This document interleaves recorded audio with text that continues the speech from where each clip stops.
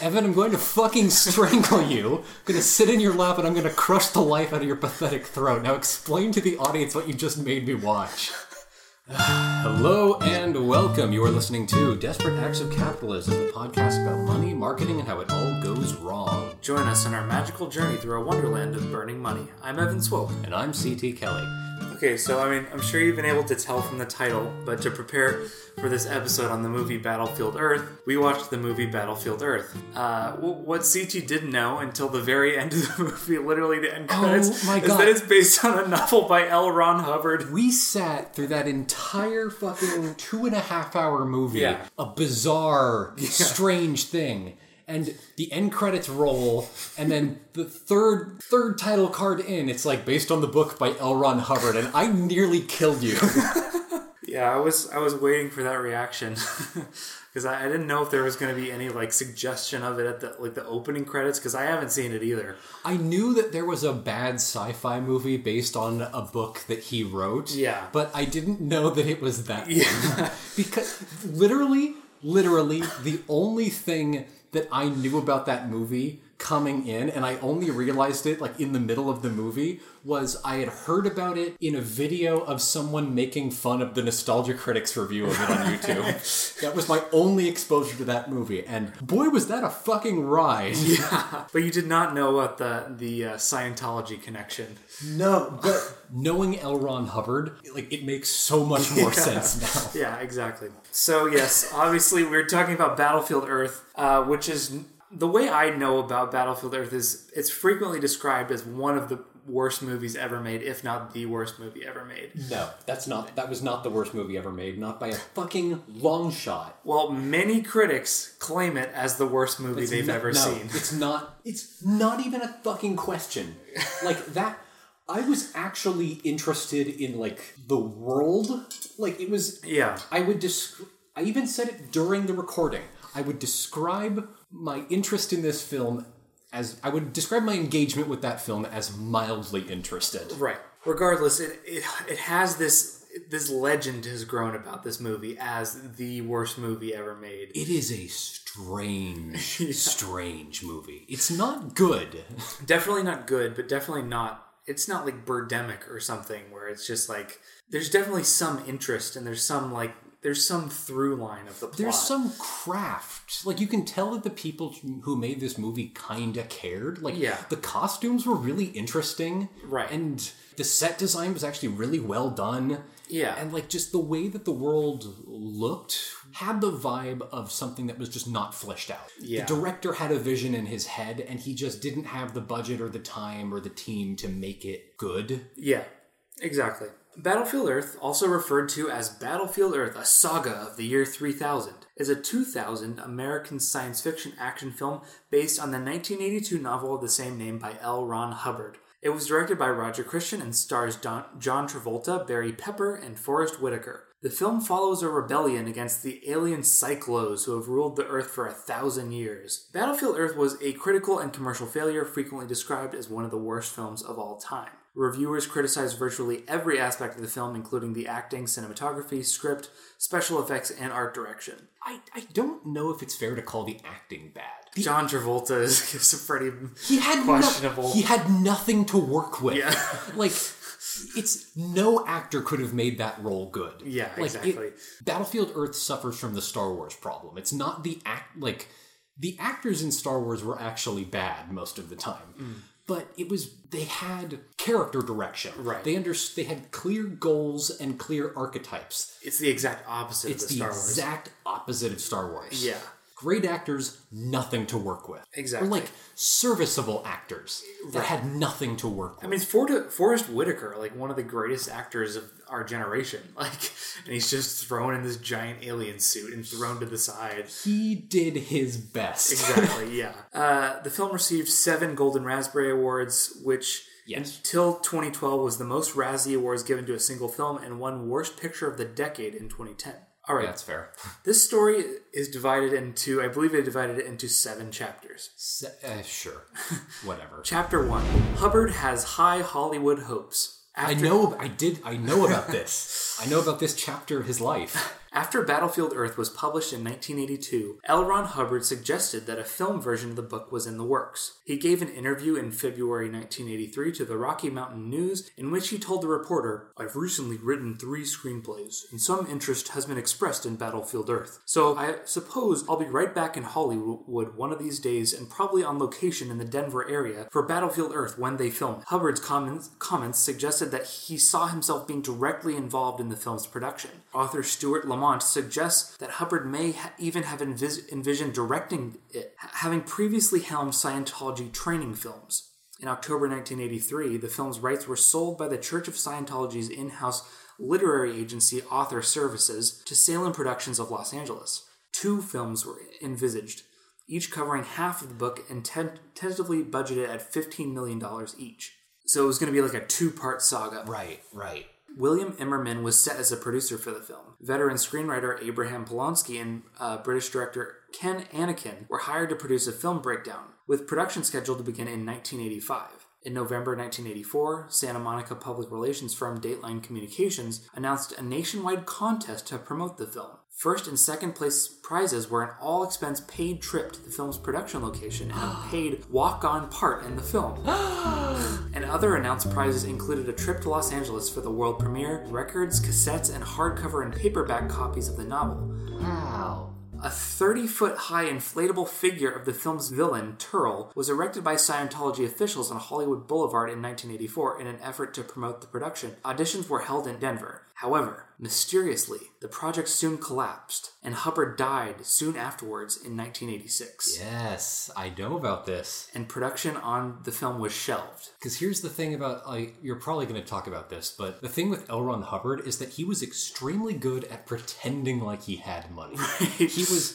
L. Ron Hubbard spent most of his life completely fucking broke. Yeah, exactly. But he was extremely, he convinced, I forget what the fucking NASA scientist's name was, but he was hanging out in a coven of wizards in San Diego for a while, and he convinced this other guy that he was going to start a business flipping yachts. He was like, all right, I just need 2.5 million, I just need $2.5 million, and we're going to buy these 4 yachts. We have them all picked out. We just need the startup capital. Right. And he said, okay, all right, I'll put down some money for 1 yacht, Yeah. Elron. And then Elron just stole the yacht and never came back. God. Yeah, I mean, of course. And L. Ron Hubbard would lie all the time. Right. He was an amazing liar. Yeah. I mean, his church is still going today. Yeah. This guy who founded a religion based on his failed novel career. Oh my God. That's how good he was at lying. Do you know how he initially made his novel career back in the 1950s? No. He would sell cowboy adventure serials, but they all had weird homoerotic names like Wet Leather and Big Man in Town. So he would trick people into thinking it was some sort of erotic novel? No. It was just the 1950s, and gay people hadn't been invented yet, so they didn't. Right. And they were okay. His novels were okay. Right. They weren't great. His science fiction was worse. Right. His adventure serials were probably his best work, and they were subpar, Right. honestly. This is he's a subpar author at best, and he founded a church that is not only still going today, but has some of the biggest celebrities in the world are members of the church. One of the funniest things is that he was in all the same circles as all those golden age of sci-fi writers. So he was around Tim Powers and Philip K. Dick. They hung out. Right. And Philip K. Dick saw him immediately for what he was. Right. Philip K. Dick had more fucking spite and bile for L. Ron Hubbard than he had for perhaps any other living human being. That is amazing. Chapter 2. Travolta enters the chat. We've got another ingredient for this delicious soup. John Travolta had converted to Scientology in 1975 and subsequently became one of the Church of Scientology's most prominent supporters. Right. He was the biggest supporter of Scientology before Tom Cruise. Right. Hubbard sent him an autographed copy of Battlefield Earth when the book was first published in 1982. He reportedly hoped that Travolta would turn the book into a film in the vein of Star Wars and Close Encounters of the Third Kind. So he was trying to court John Travolta 20 years before this film was made. Right, he was going for Spielberg. Yeah. While Travolta was interested, his influence in Hollywood at the time was at a low after participating in a series of flops. Yeah, yeah. So Travolta wasn't like a super huge name at this point in history. Right, it was like Travolta had like Rocky and then one other film, and that was it. I feel like he was in like a lot of like weird teen films and like these like TV films. Wait, Stallone wasn't Rocky? Yeah, he wasn't in Rocky. Yeah, that was Sylvester Stallone. Never mind. So he didn't even have anything he didn't have any like vehicles or anything. Right. However, he gained renewed influence with the success of the 1994 Pulp Fiction, which garnered Travolta an Academy Award nomination for Best Actor. So that like revitalized his career. Can you imagine a Tarantino version of this fucking movie? Almost, my friend. So Travolta gained like influence in Hollywood again. Right. He had not forgotten Hubbard's wishes to see Battlefield Earth on the big screen and took on the task of making it into a movie. This is why you don't let actors decide anything. This is why you keep them in a tube of jelly and you don't let them experience life. Travolta described the book in interviews as like Pulp Fiction for the year 3000 and like Star Wars, only better. Sure. He lobbied influential figures in Hollywood to fund the project and was reported to have recruited the aid of fellow Scientologists in promoting it. According to Bill Mechanic, the former head of 20th Century Fox... Bill Mechanic, movie producer. Friend Don Plummer. Quote, John wanted me to make Battlefield Earth. He had Scientologists all over me. They come up to you and they know who you are and they go, we're really excited about Battlefield Earth. This did not impress Mechanic. Quote, do you think in any way, shape, or form that weirding me out is going to make me want to make this movie? Yes. That's exactly what he thought, my friend. Yeah. Just like surround him, like have Scientologists like follow him on the street. It's called love bombing. Yeah. John Travolta said about the production, quote, I have a special affection for this book. Hubbard was a great writer, and I had an idea of the movie's potential, a fantasy in my mind that lasted for years. This like passion to make this movie lasted literally 20 years for John Travolta. He was also in a cult. So yeah, right. You gotta take that into account. Right. Give him a little bit of a break. Travolta's involvement in Battlefield Earth was first publicized in late 1995. He told the New York Daily News that, quote, Battlefield Earth is the pinnacle of using my power for something. I told my manager, if we can't do the things that we want to do, what good is the power? Let's test it and try to get the things done that we believe in. This is why you shouldn't have power, John Travolta. It's the most meaningless quote. It's like, we should have power so we can do things, and why shouldn't we do the things that we don't have not power for? I deserve to be able to produce a movie for my cult. It was assumed from the start that Travolta would star in and produce the film, which would be distributed by MGM. Wow. J.D. Shapiro was to write the screenplay. Shapiro was eventually fired because he refused to accept some suggestions from the studio producers that changed the tone of his script, including removing key scenes and characters. So already some red flags. Because every moment of that script needed to be in that movie. Mm-hmm. Every single moment was absolutely necessary. In 1997, Travolta's longtime manager, Jonathan Crane, signed a 2-year deal with 20th Century Fox, under which that studio would release Battlefield Earth instead of MGM. But the deal with Fox also fell through. Oh boy. James Robert Parrish, author of Fiasco, A History of Hollywood's Iconic Flops, comments that both MGM and Fox regarded the project as too risky on several grounds. Its heavy reliance on special effects would be very expensive, pushing the budget up to as much as $100 million.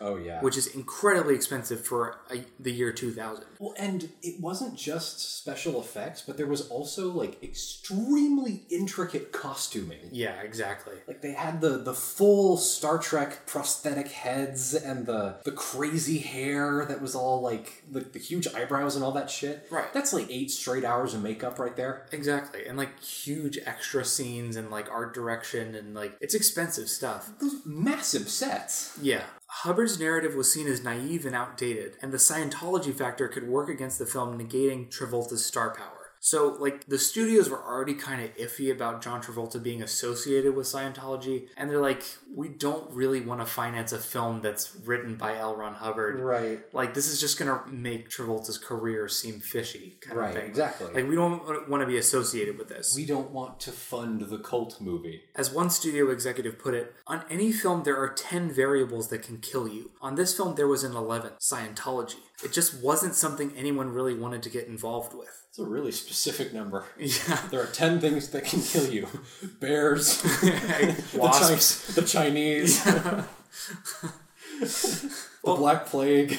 Like, I think the point is that, like, movies are already incredibly, like, any movie is yeah. so risky. And it's just, like, we don't really want to be associated with, like, L. Ron Hubbard. Like, people are just starting to, like, understand, like, what Scientology is and, like, why it's dangerous. Right, Like, the public is starting to understand what this is. And, like, it's becoming more of, like, this, like, very shady thing in the public eye. But it's not common knowledge quite yet. It's Exactly. Like, it's people in LA and Hollywood definitely know Scientology. Yeah. But outside of that, nobody knows Scientology. Right. But, like, people in Hollywood are definitely very, like, wary of Scientology. Yeah. Chapter 3, Into the Battlefield. In 1998, the project was taken over by Franchise Pictures, a recently established company whose head, Eli Samaha, a former dry cleaning mogul turned nightclub owner, specialized in rescuing stars' pet projects. Oh. Not a red flag. Oh boy. That doesn't sound like a mob thing. No, not at all. A former dry cleaning mogul. Dry cleaning mogul and nightclub owner. Yeah. You know who else owned a fucking nightclub? Jack Ruby. Not money laundering schemes. No mob ties. It's like so on the nose for like a mob-owned business, like a dry cleaning empire. Well, and the whole thing of like, we specialize in rescuing Hollywood people's pet projects. Meaning, we find desperate rich people that are unreasonably committed to their weird pet projects, right. And we just say yes to their bullshit. Exactly. Franchise sought out stars whose projects were stalled at the major studios, bringing them aboard at reduced salaries. Not a fishy business model at all. It's for the project. Yeah, it's just really care about helping John Travolta make his project. It's Keanu Reeves donating his salary to the Matrix effects budget. So admirable.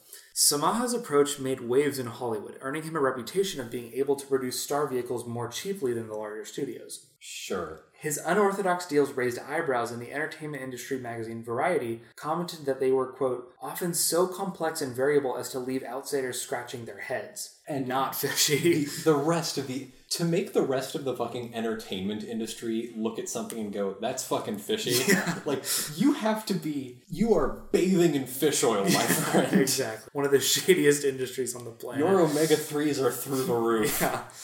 As Samaha put it, I said, if John wants to make this movie, what does he want to get paid? Because I do not pay anybody what they want to make. That is not my business plan. What an interesting person. Yeah, exactly. A deal was soon struck and financing was arranged. Travolta significantly reduced his normal fee of $20 million, lowering the film's cost from the $100 million that had previously been forecast. And costs were reduced further by using Canadian locations and facilities. Dirty Canadian locations. So it was kind of like all film studios filming shit in like Vancouver and Atlanta and stuff for the tax breaks. Right. Well, because if an American company wants to go film something in Vancouver, they will basically pay for the production. Exactly. They are desperate for an entertainment industry, and so they will subsidize the shit out of you. Right. So it seems like Samaha, even though he obviously had like a fishy background, did have some foresight in like how to make a very risky movie much less risky. Well, remember that part of that is like, especially like Canada and New Zealand will look the other way when it comes to union rules. Yeah, exactly. The film was set up as an independent production for Morgan Creek Productions, which would release the film through Warner Brothers in the United States under an existing distribution agreement. Travolta's company, JTP Films, was also involved, and Travolta invested $5 million of his own money in the production. Damn. He was, like, super committed. Right. Like, I wonder if Scientology was forcing him to do this, though. Scientology does not need to force you to do anything. It's a cult. It convinces you that Scientology's desires are your own. Right. So that just makes it like a little like creepy, this whole production. It's a little creepy, yeah. Like this whole thing was made because John Travolta's cult brain told him that he had to for the good of L. Ron Hubbard's legacy. No, he has talking fungus in his brain that's shaped like L. Ron Hubbard. Right.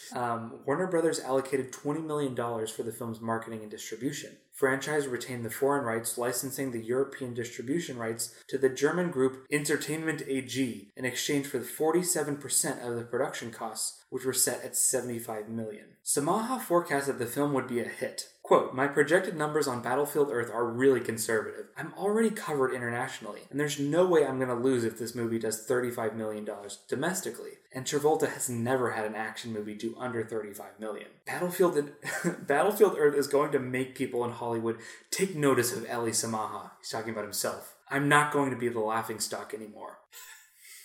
I think that's definitely... That started out as Samaha just saying bullshit. Like, yeah, it's all fine. And if you're an investor, it's still okay to hop on right now. Yeah. It's all great. Everything's perfect. But then it got a little too real at the end. They're not going to laugh at me no more. They're not going to laugh at me anymore, Dad. According to Samaha, he got around the negative factor of the Scientology connection. Oh yeah? How'd you do that, bud? By the simple expedient of, quote, yelling at everyone. "This is a science fiction film starring John Travolta again and again." What? So it's like weird chaos magic bullshit. It's like if I will it, it shall be. It's fine. Don't worry. John Travolta. That's what I yell at the Albertsons employees when they say that my coupons aren't valid. It's fine. This is an action movie starring John Travolta. You will not question further. Samaha acknowledged that, quote, everyone thought I was crazy or mentally... offensive word for mentally disabled people for taking on the project. But I wonder why. But pitched the project as, quote, Planet of the Apes starring John Travolta. Whatever, man. This guy clearly has not seen Planet of the Apes because... I'm starting to question whether or not he's seen John Travolta. Yeah. Everyone thought I was crazy just because I go around on set all the day screaming about how everything is fine. Don't worry! Everything is normal! You will not talk about this! That's like whenever you see things like, you know, people in Hollywood doing this, you have to scale it down and imagine if your manager at Starbucks was acting like this. Right. This is a coffee shop. Everything is fine. Maybe we shouldn't put Drano in the drinks. It's fine! There's a report of a guy drinking Drano and he didn't die. Therefore, it's fine. This is an action movie starring John Travolta. Or a science fiction movie. Yeah, whatever. Others in Hollywood were still skeptical. An unnamed producer was quoted by the Los Angeles Daily News as stating that Battlefield Earth has the stench of death. It should never have been made. It's an $80 million vanity project for Travolta. What? This guy's writing about it like he was one of the original people on the Manhattan Project. The stench of death. It should never have been made. So it's not meant to be produced by humans. I am become death, destroyer of worlds. Travolta's theatrical agency, William Morris, was also said to be unenthusiastic. No one was happy about this film except for Samaha, who was literally just screaming the opposite of what everyone thought. I don't think he was happy about it. Yeah. People that are happy with their work don't have to scream that everything is fine. It's like Meg Whitman saying investors are not freaking out. Investors are definitely not freaking out. So, Travolta reportedly threatened to leave his theatrical agency if they did not help him set up the film. Oh, he was threatening to leave if they didn't keep going. Yeah, exactly. Fellow Scientologist Tom Cruise was said to have warned Warner Brothers that he thought the movie was a bad idea. To be fair, Tom Cruise is his own brand of crazy. Yeah. Tom Cruise is his own thing. Yeah, exactly. I'm not sure if cults can really affect him in the same way that it affects us mere mortals. Right, exactly. Literally no fear of death. Chapter 4, Scientology steps in. Good old L. Ron is going to step in and make things normal. The frozen head of L. Ron Hubbard. In 1999, Author Services, Inc., which controls Hubbard's copyrights, said that it was, quote, donating its share of the profits from the film to charitable organizations that direct drug education and drug rehabilitation programs around the world. Those are all fronts. Yeah, exactly. It's Scientology. I think you can assume. Well, no. That's actually that's part of how Scientology gets you. They run rehab clinics. Mm. Like, if your rehab clinic isn't run by evangelicals, it's probably run by Scientologists. Right, which is terrifying. Which is fucking terrifying. People out literally, like, their most broken down state in the hands of Scientologists. Yes. It was reported that the merchandising revenues would be passed on to Scientology-linked groups Narconon, a drug rehabilitation program, and Applied Scholastics, which promotes Hubbard's study tech, with these names, with movie-related sales of the book funding the marketing of Hubbard's fiction books and the L. Ron Hubbard Writers of the Future contest. Oh my god, yeah, that still happens every year. My god.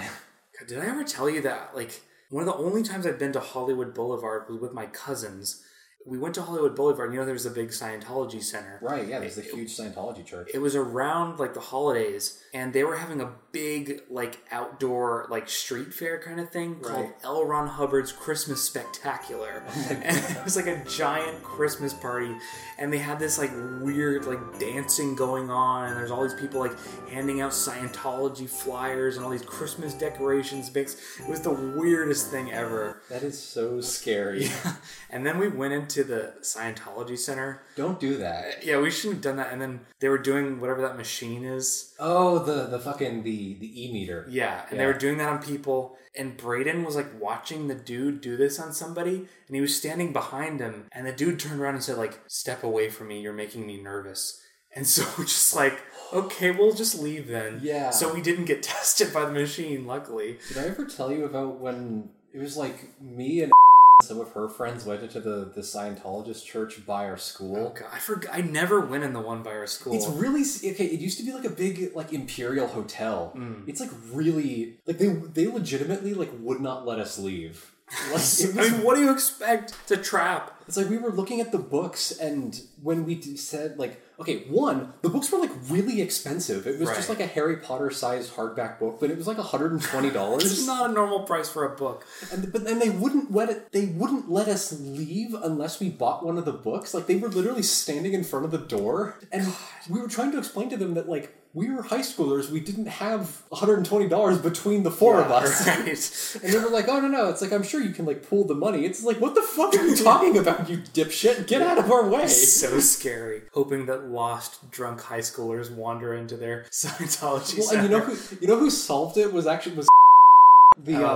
like 5-0 like jacked Azerbaijani girl who basically just like pushed her out of the way.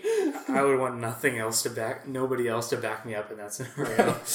The size of the revenue deal was not disclosed by the parties. Trendmasters, the makers of the Battlefield Earth line of toys, stated that its deal was strictly with Franchise Pictures, which declined to comment, and Warner Bros. Stated that its role was limited to distribution and had nothing to do with the associated merchandising deals. We can be pretty certain that this movie, the sales of the merchandise were going to fund Scientology ventures. Yeah, obviously. Yeah. In February 2000, Church of Scientology spokesman Mike Rinder told Tribune Media Services that any spin-off deals based on Hubbard's novel would benefit Author Services, Inc. Spin-off deals? Another spokesman, Aaron Mason, stated, "The church has no financial interest in Battlefield Earth. Author Services is not part of the Church of Scientology. They are a literary agency without any connection to the church." They're called the L. Ron Hubbard Author Services. Yes. They're connected to the estate of L. Ron Hubbard. They're connected to the Church of Scientology. They're obviously connected to the Church of Scientology. Travolta's manager, Jonathan Craig, denied that the Church of Scientology was playing any part in the production.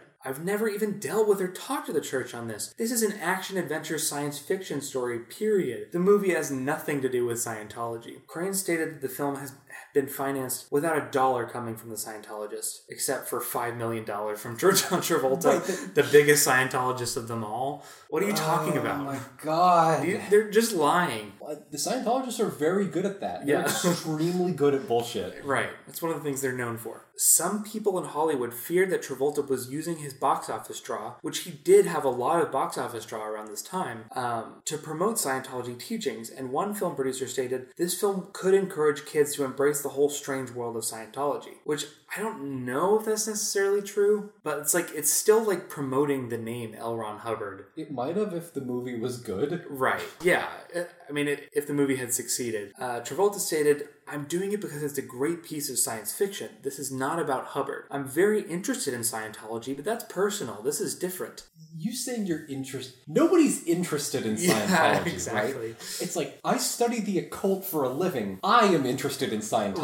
Right. You're John Travolta. Yeah. You're in a cult. You give millions of dollars to the Church of Scientology every year. You're not interested. You are a member. You're a prominent member. In a separate interview, Travolta commented on the perceived similarities between Battlefield Earth and Scientology. Well, they're kind of synonymous. L. Ron Hubbard is very famous for Scientology and Dianetics. On the other hand, he's equally as famous in the science fiction world. No, he isn't. No, he's not. So for people to think that, I don't want everybody to try Scientology, I don't really care if somebody thinks that. I'm not worried about it. You can't be. The truth of why I'm doing it is because it's a great piece of science fiction. I'm going to be the wickedest 9-foot alien you've ever seen in your life. That is so dumb. And such a blatant fucking lie. Yeah, exactly. I'm doing this because I care about the story. I, John Travolta, am doing this because I just love the science fiction of L. Ron Hubbard, which is described by many science fiction fans as incomprehensible. Yeah. I'm certainly not doing this because my status in the Church of Scientology literally it compels people under him to allow him to get away with murder. Yeah. That's apparently a real thing. He could murder someone, he could pull out a gun, shoot somebody at a church gathering, nothing would happen to him. Yep. They are not allowed to report him to the police, they would cover it up. That's how much power he has. Exactly. Chapter 5, production begins. Travolta and his manager, Jonathan Crane, took the lead in hiring the on-set personnel. They initially approached Quentin Tarantino to direct the film. No fucking way! But why? Like, Tarantino is not known for giant sci-fi movies. If you're Tarantino, though, you have to look back at this and kick yourself for not doing it. How much fun would that be? Exactly. I'm sure Tarantino would make this a lot better of a movie. Because you might be the Church of Scientology, but he's Quentin Tarantino. Yeah. Like, remember, this is Quentin Tarantino right after his Pulp Fiction phase. Yeah. This is Quentin Tarantino at the height of his meth. Yeah, exactly. Right. You do not fuck with Quentin Tarantino in this point in history. And this is Quentin Tarantino at his most unhinged. Yeah, exactly. You may be the Church of Scientology, yeah, but this is Quentin Tarantino at his most powerful. Yeah. You can't tell him no. It's his now. Exactly. So they dodged a bullet there. Oh my god. How amazing would it be if Quentin Tarantino's star power just overwhelmed Scientology? It destroyed the Church. If there's anyone to take down the Church of Scientology, it's year 2000 Quentin Tarantino.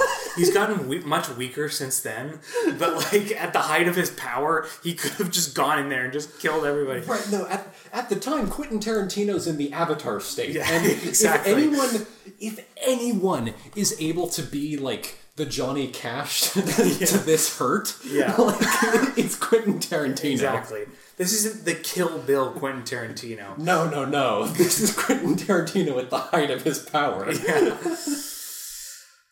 When Tarantino declined, Roger Christian, a protege of George Lucas, was recruited as a director on the advice of Lucas. I want to add rabbits. I want to add space rabbits. I can definitely see that as like a guy that George Lucas would very much find impressive. So yeah. Christian had most recently been the second unit director on The Phantom Menace. And I can very much see that in the art direction of this movie. Very clearly. And I can see it, like, the thing that I actually liked the best was, like, the set design and the helicopter shots and stuff. Oh, yeah. And, like, the director is a second unit director. He's not used to filming dialogue scenes. So that's why I think the dialogue was so weak. And the coolest parts of this movie were the actual, like, setups of the shots and stuff. It's like, yeah. It's like the cinematography did a very good job of establishing the world. Yeah. Like the actual locations and how it should feel. But it's like the pacing and the tone, and every time a character opened their mouth, it was like they had no idea what to focus on. The camera was just sort of doing whatever. Scenes would end in the middle of sentences. Yeah. It was so strange. And they had it wasn't a wipe cut, it was a center to edge wipe cut. Yeah, it would wipe cut from the center out. And that was the only transition they had. The only one! Right. So very much a George Lucas protege. Patrick Tatopoulos was signed to develop the production design and costumes, including the design of the alien Cyclos. and Czech composer Elias Siral was signed to provide the film's score. Travolta and Crane also signed cinematographer Giles Nutgens and most of the principal actors. So Travolta was like very heavily involved in the production of this film. That makes sense, actually. Like, he literally had final approval on every crew member. Wow. Okay. Yeah. Which is what happens when you are one of the biggest investors in the movie. Of course. I'm imagining the director as just like a miniature George Lucas now. Yeah, exactly. Like 3/4 of the size. I want you to add a girl cyclo. I want you to give her a long tongue. I want you to imply that she eats ass.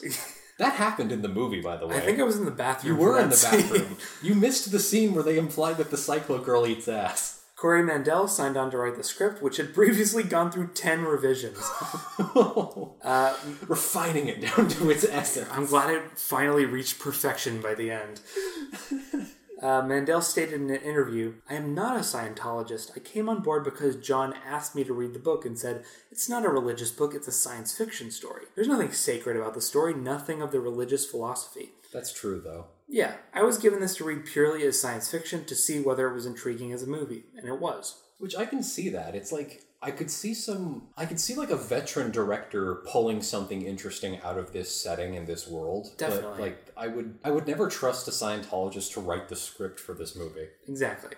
At least John Travolta had the foresight not to hire like some random, Scientologist wannabe screenwriter for this. Right, some film student. Yeah. In January 1999, Travolta flew his private Boeing 707 on a secret visit to Montreal to scout out locations for shooting. He was location scouting for this movie. Why would it need to be secret? Yeah, I don't know. The film was reported to have been the most expensive production shot in Canada up to that point. It was also reported that production costs would have been twice as high had the film been shot in the United States, which is exactly what you were saying before. Right.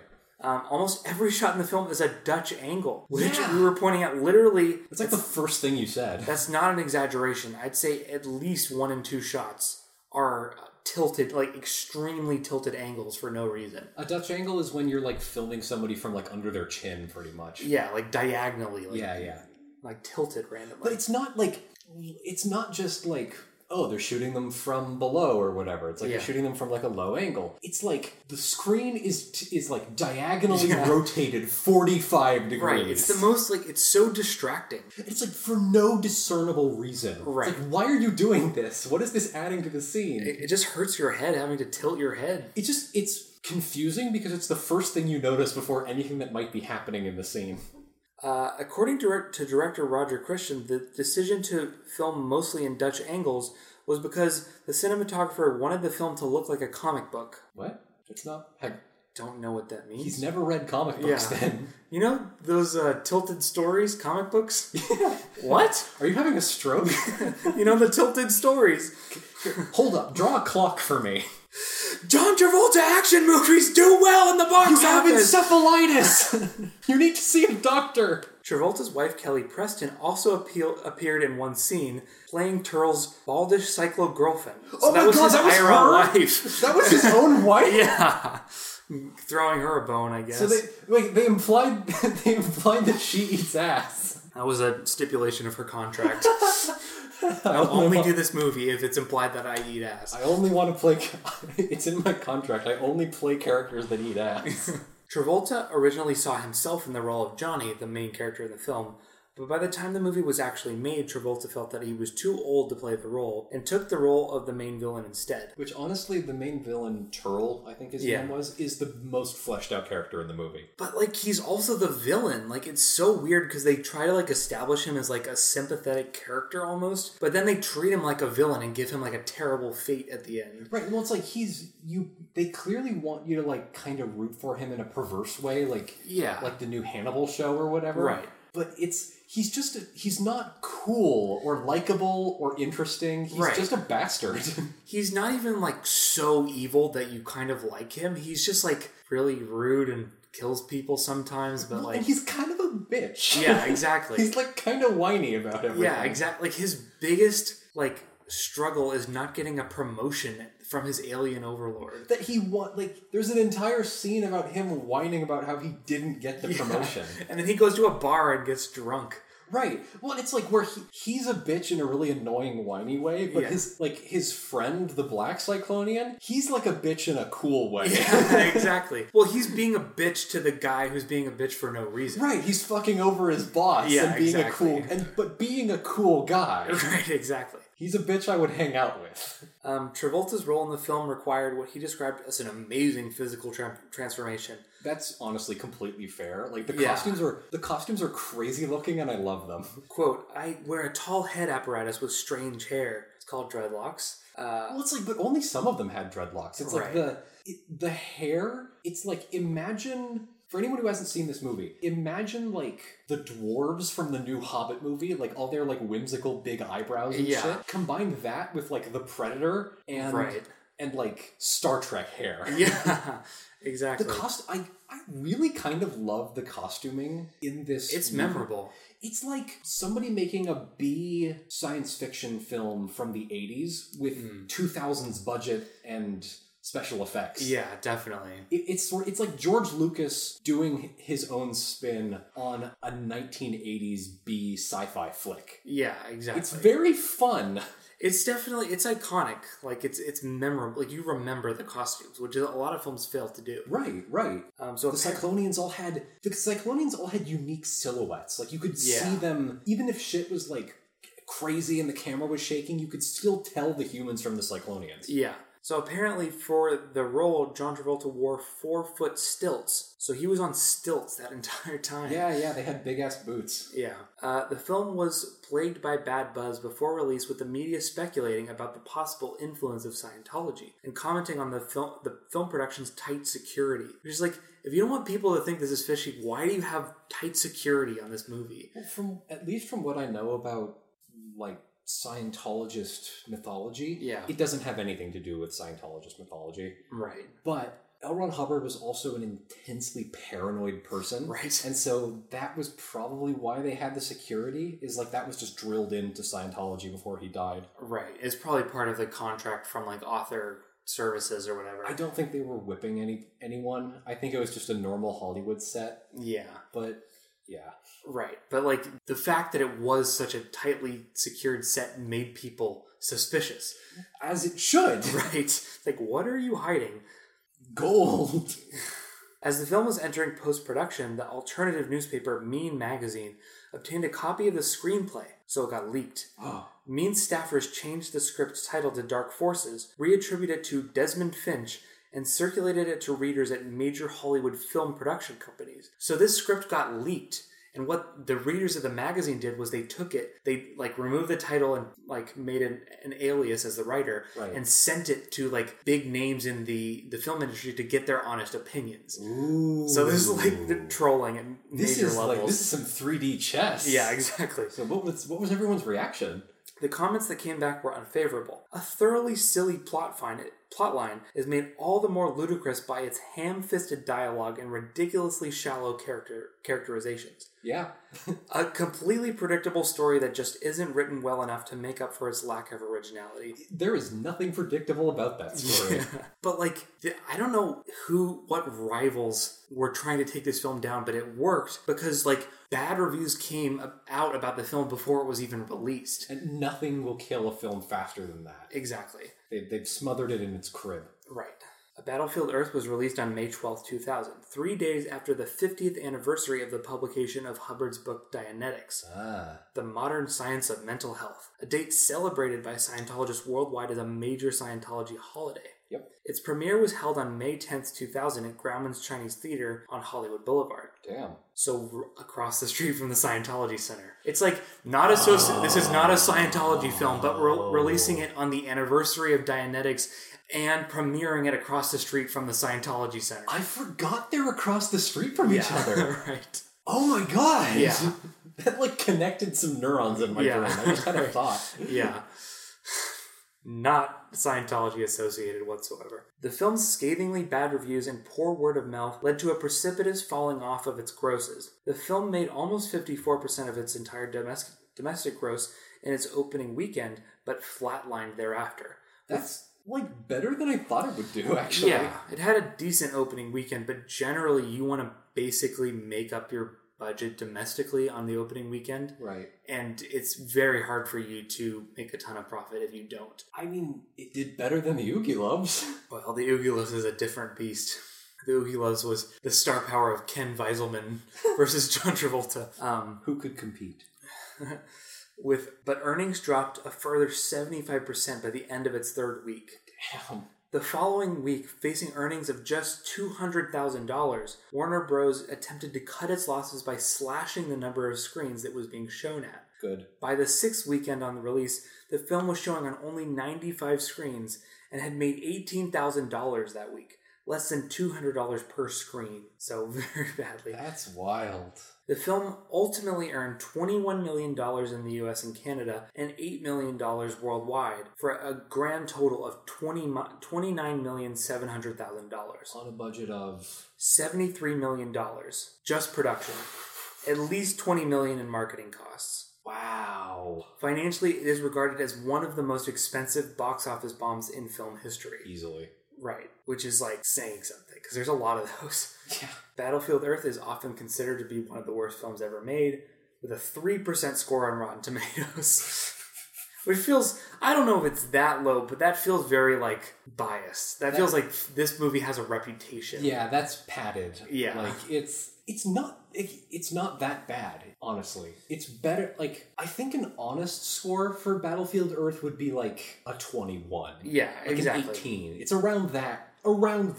Generously 25. Right. The thing about Rotten Tomatoes, though, it's a weird system because they don't, like, critics don't give it a score on 1 to 10. It's just, right. It's just number of critics who gave it a positive review, but it's subjective on the part of Rotten Tomatoes whether they want to classify it as a positive review. Right. So if everyone gives it, like, a kind of shitty review, it can get, like, a really low score. Right. Even if no one genuinely, like, hated it. Right. The critical consensus stated, ugly, campy, and poorly acted, Battlefield Earth is a stunningly misguided, aggressively bad sci-fi folly. On Metacritic, the film has an average score of 9 out of 100, indicating overwhelming dislike. Audiences polled by CinemaScore, which is actually the most important rating for your movie, because this is, like, basically how likable is this film to general audiences before it's released. And you want to get at least a B to have any chance at box office success. Right. Battlefield Earth got a D+, which is unheard of for a major studio production. Right. The film was greeted with widespread derision on previous screenings. An audience of Los Angeles entertainment journalists, critics, and others greeted the film with guffaws and hoots at a screening in Century City. Guffaw! Hoot! Guffaw! Hoot! Guffaw! Hoot! They're all in unison. Half the room going back and forth. While other critic screenings in Washington, D.C. and Baltimore responded with derisive laughter or simply walking out. We have better shit to do. Yeah, that's later. Like whatever. At a post-launch publicity event, Travolta, on asking assembled journalists if they had enjoyed it, received no reply. They just gave him the silent treatment. Cricket. Yeah. They all pretend to take giant sips of their drink. Holding their collars. Yeah. Roger Ebert gave the film the rating a half of a star out of 4, and compared his screening to, quote, taking a bus trip with someone who has needed a bath for a long time. Roger Ebert is mean, man. I'm impressed that he gave it half a star, honestly. Half a star is more than I would have expected for Roger Ebert. Honestly, I would have expected Roger Ebert to get mad at whoever showed him this movie. Yeah.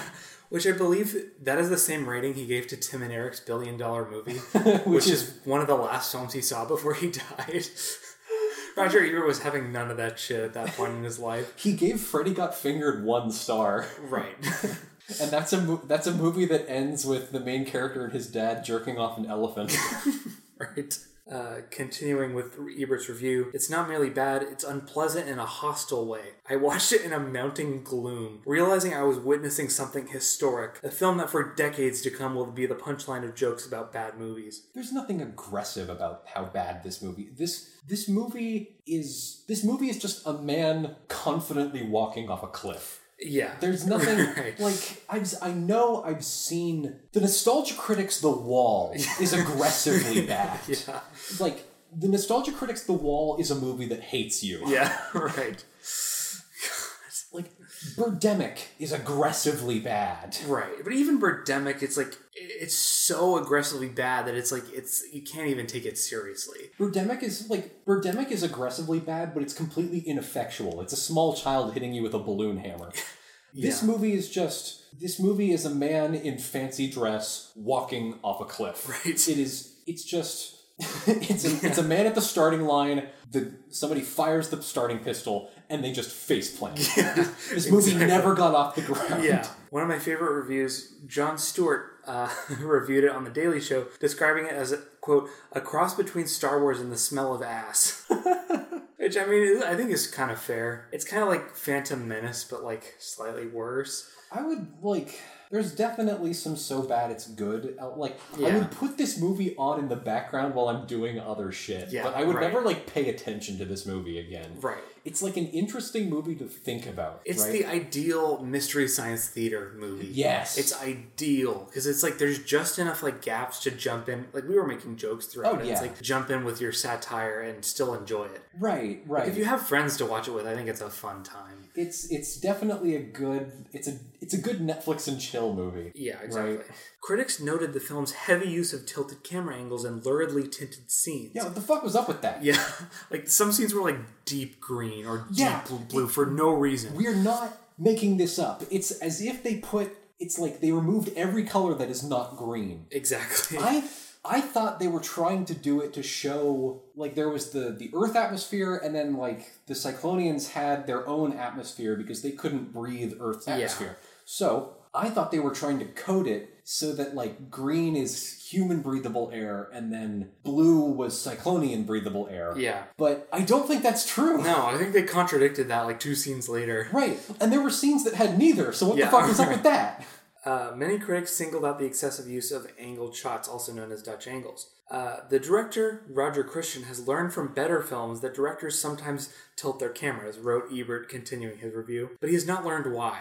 Oh my god, I've heard that quote used so many times in film criticism. Right. That is the seminal piece of film crit for the modern age. Right.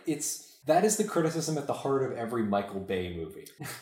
Like the idea of like they've learned from directors but not why. Michael Bay has learned from other directors that other directors will sometimes do a thing, but he doesn't understand why. Yeah, or like what it adds to the overall narrative structure. Right. He's just like, I guess I have to do that exactly. now. Derivative special effects and illogical plotting were also widely criticized. The Providence Journal highlighted the film's unusual color scheme. Battlefield Earth's primary colors are blue and gray, adding to the misery. Whenever we glimpse sunlight, the screen goes all stale yellow, as though someone has urinated on the print. I legitimately think they were just using a camera that had like an automatic color correction feature, right. And they just used that. Yeah. Because it is if anybody has an Android phone, you know exactly what I'm talking about, where you'll be like trying to take a selfie and then like you'll shift a little bit and the lighting will change and then suddenly it's like it puts like a blue filter. Yeah. Like the color correction and all the saturation just changes immediately. Yeah, it's like that would happen. That would happen during like in the middle of scenes. Like it's like really visible at some points. Like it'll be a static shot of a character talking and then they'll shift a little bit and suddenly they'll be like 2 shades whiter. Right. Why? Responding to criticism, Ellie Samaha, coming back into the story, complained, "Everything's fine! Everything's fine!" The critics were waiting for us. Waiting to chop our heads off. Everybody hated Scientology for some reason. I didn't know people were so prejudiced. As you can see the cordyceps fungus growing out of his ears. Yeah. They were waiting. This was all planned. Battlefield Earth swept the 2000 Golden Raspberry Awards and received 7 Razzies, including Worst Picture, Worst Actor, Worst Supporting Actor, Worst Supporting Actress, Worst Supporting Actress. There was like no women in this film. There was one. Okay, there was the one lady. There was the ass-eating lady Cyclonian, and there was human female with one line. Yeah, she's not really a supporting actress. Literally, the only thing she ever said in the entire movie was, "I don't need your permission." Yeah. And then she left on a horse. Worst director, worst screenplay, and worst screen couple for Travolta and anyone sharing the screen with him. In 2010, the film received an award for Worst Picture of the Decade, bringing its total number of Razzies to 9 and consequently setting the record for most Razzies won by a single film until, can you guess? Jack and Jill. Jack and Jill in 2012. Jack and Jill. Now there's a movie that is aggressively bad. Yeah, right. Any Adam Sandler movie or anything associated with his company, like any of the David Spade or Rob Schneider vehicles, those are aggressively bad. There was one he put on Netflix recently. The Wrong Missy. I watched it. I tried. I could not get 50. I had to drop out after like 15 minutes. Yeah. I watched that whole movie. The only reason is because Lauren Lapkus, who plays Missy, is legitimately, I think, one of the top 5 funniest people on earth. No, I've seen her in other shit, and she's hilarious. That's the only reason, and she did have some funny moments, but, like, it was not worth it.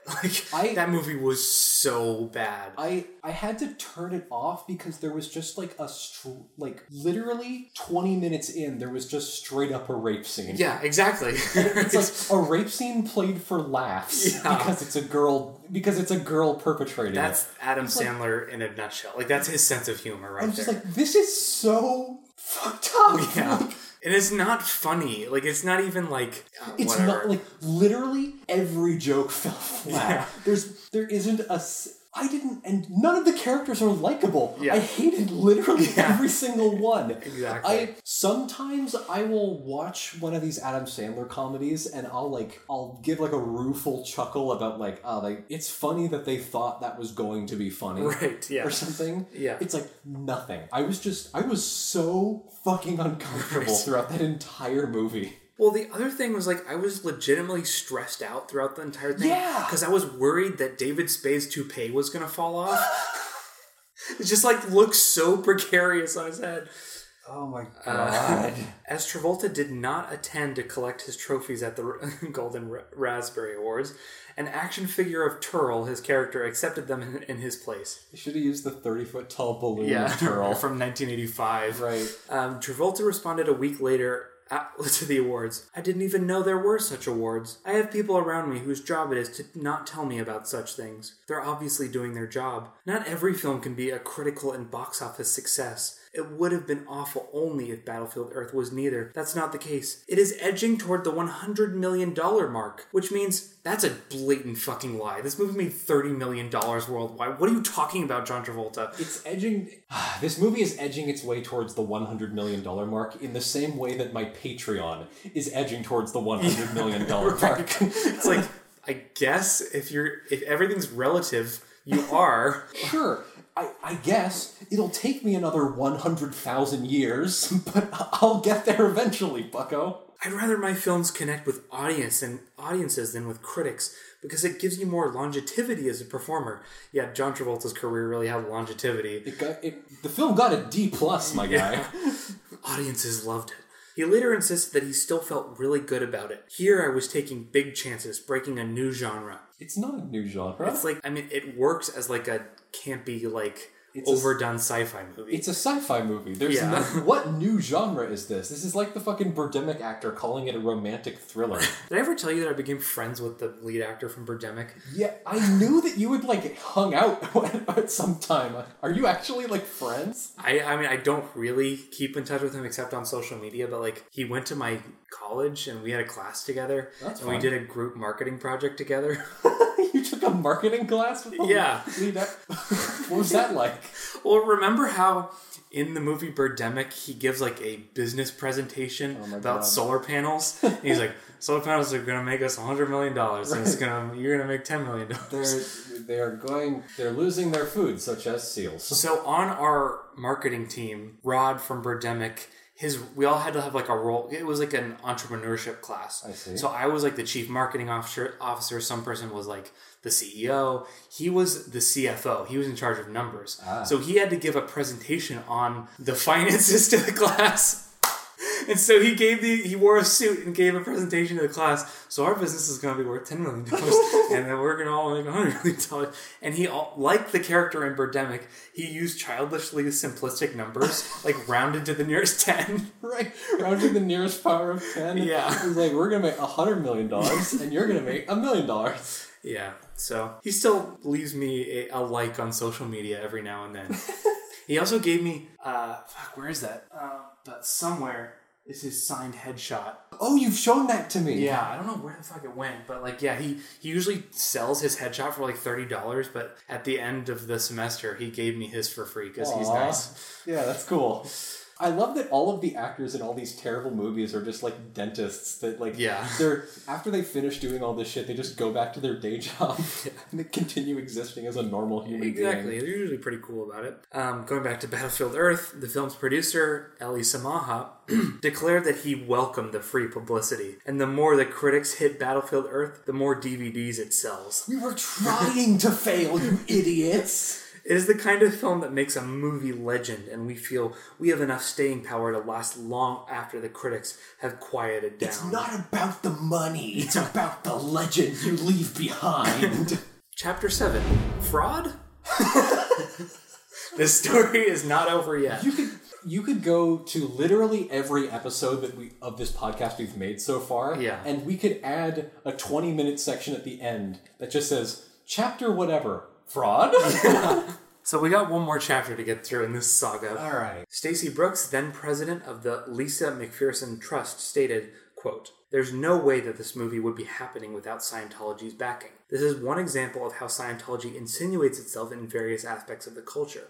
Mark Bunker characterized the film as a recruitment tactic for the Church of Scientology. It's designed to introduce L. Ron Hubbard to a whole new generation of kids. It's there to plant a favorable seed in children's minds. Bunker criticized the promotional methods of the film. Instead of granting interviews about the film to the press, John Travolta went on a book tour and signed copies of L. Ron Hubbard's original novel. So I feel like this was John Travolta kind of doing like a weird L. Ron Hubbard farewell tour, like trying to like increase the positive public perception. I think they strong-armed him into it.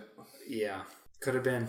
Who knows? Before the film was released, rumors and allegations began to circulate that Battlefield Earth contained subliminal messages promoting Scientology. Former Scientologist Lawrence Wollerheim, in a press release issued by his group Fight Against Coercive Tactics Network, said that the Church of Scientology has placed highly advanced subliminal messages in the Battlefield Earth film Master to surreptitiously recruit new members from the movie audience and to get the audience to develop a revulsion for psychiatry and current mental health organizations and practices. I don't think so. Maybe. You know what that is?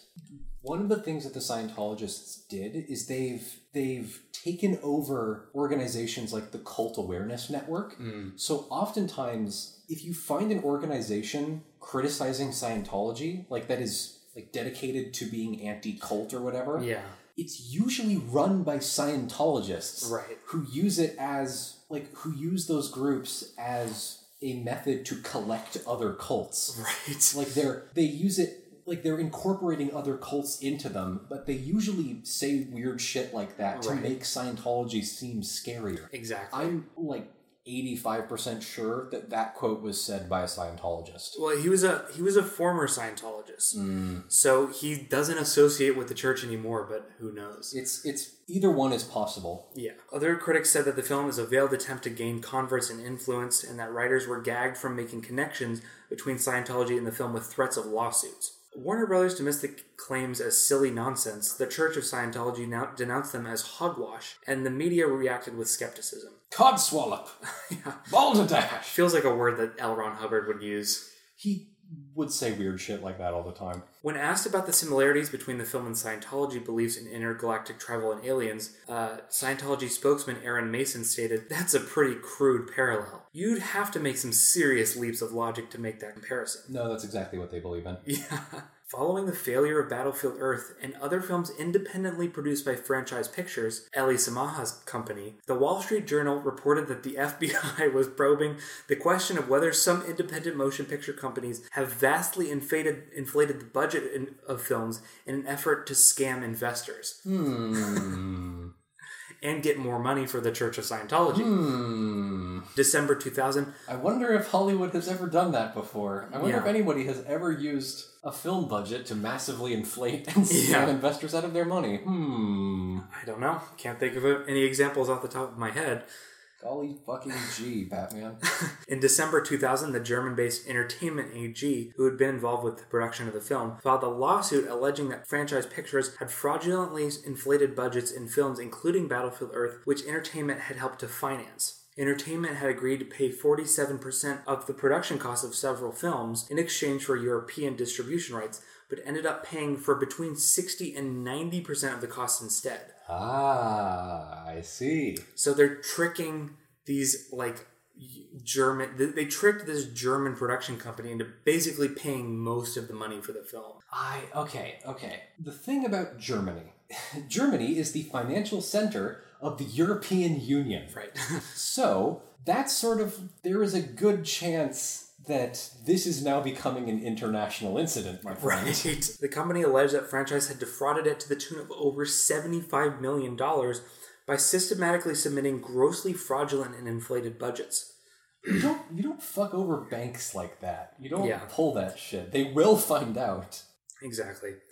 But I mean, this kind of confirms the shady nature of Elie Sama. Right. Like, probably involved with the mob. The case was heard before a jury in Los Angeles federal courtroom in May to June 2004. The court heard testimony from Entertainment that, according to Franchise's bank records, the real cost of Battlefield Earth was $44 million, not the $75 million declared by Franchise. So, Franchise got all this money, and all this money went to, like, author services and stuff. But, like, the film didn't cost that much. Right. So wonder where this money was going. The remaining $30 million had been fraudulent padding. Entertainment's head, Barry Barras, told the court that he had only funded Battlefield Earth because it was packaged as a slate that included 2 more commercially attractive films, the Wesley Snipes vehicle, The Art of War, and the Bruce Willis comedy, The Whole Nine Yards. Barras testified that Mr. Samaha said, if you want the other 2 pictures, you have to take Battlefield Earth. It's called packaging. Barras commented, we would have been quite happy if he had killed Battlefield Earth. So it's this weird inflated packaging deal. I see. They're like, here, we'll put you down for 3 films, but only 2 of them are safe bets and 1 of them is fraudulent. And the one that's fraudulent is the one that somehow cost the most money to make. Entertainment won the case and was awarded $121 million in damages. So they won hard. Right. Like, Franchise got fucked. Right. They just chewed up and spit out. Samaha was declared by the court to be personally liable for $77 million in damages. How is he ever going to pay that back? He's not. It's a symbolic victory, basically. But, like, Entertainment has already gone out of business. Like, they're dead because of this deal. There's no way that he has assets that are worth anything near that. Right.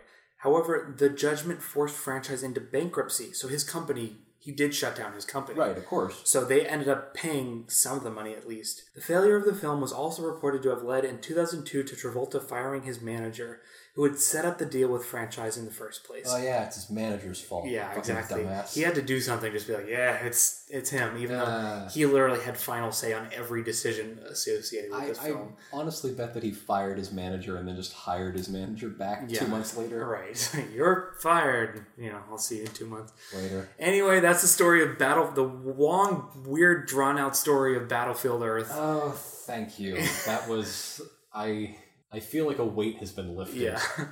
Well, I appreciate you watching the film with me. It wasn't unpleasant. You and I have watched some truly difficult films together. Oh, yeah. We have a history of doing that. We had a whole club in high school for watching bad movies. Oh, boy. Yeah, no, the 2 of us, we sat through Manos, The Hands of Fate together, so we can survive anything. Exactly. Well, other than that, that's all I got. All right. Thank you for listening, everyone. We love you. We love you. Have a great week. Big things are coming. Woo! Buy our merch. Do it.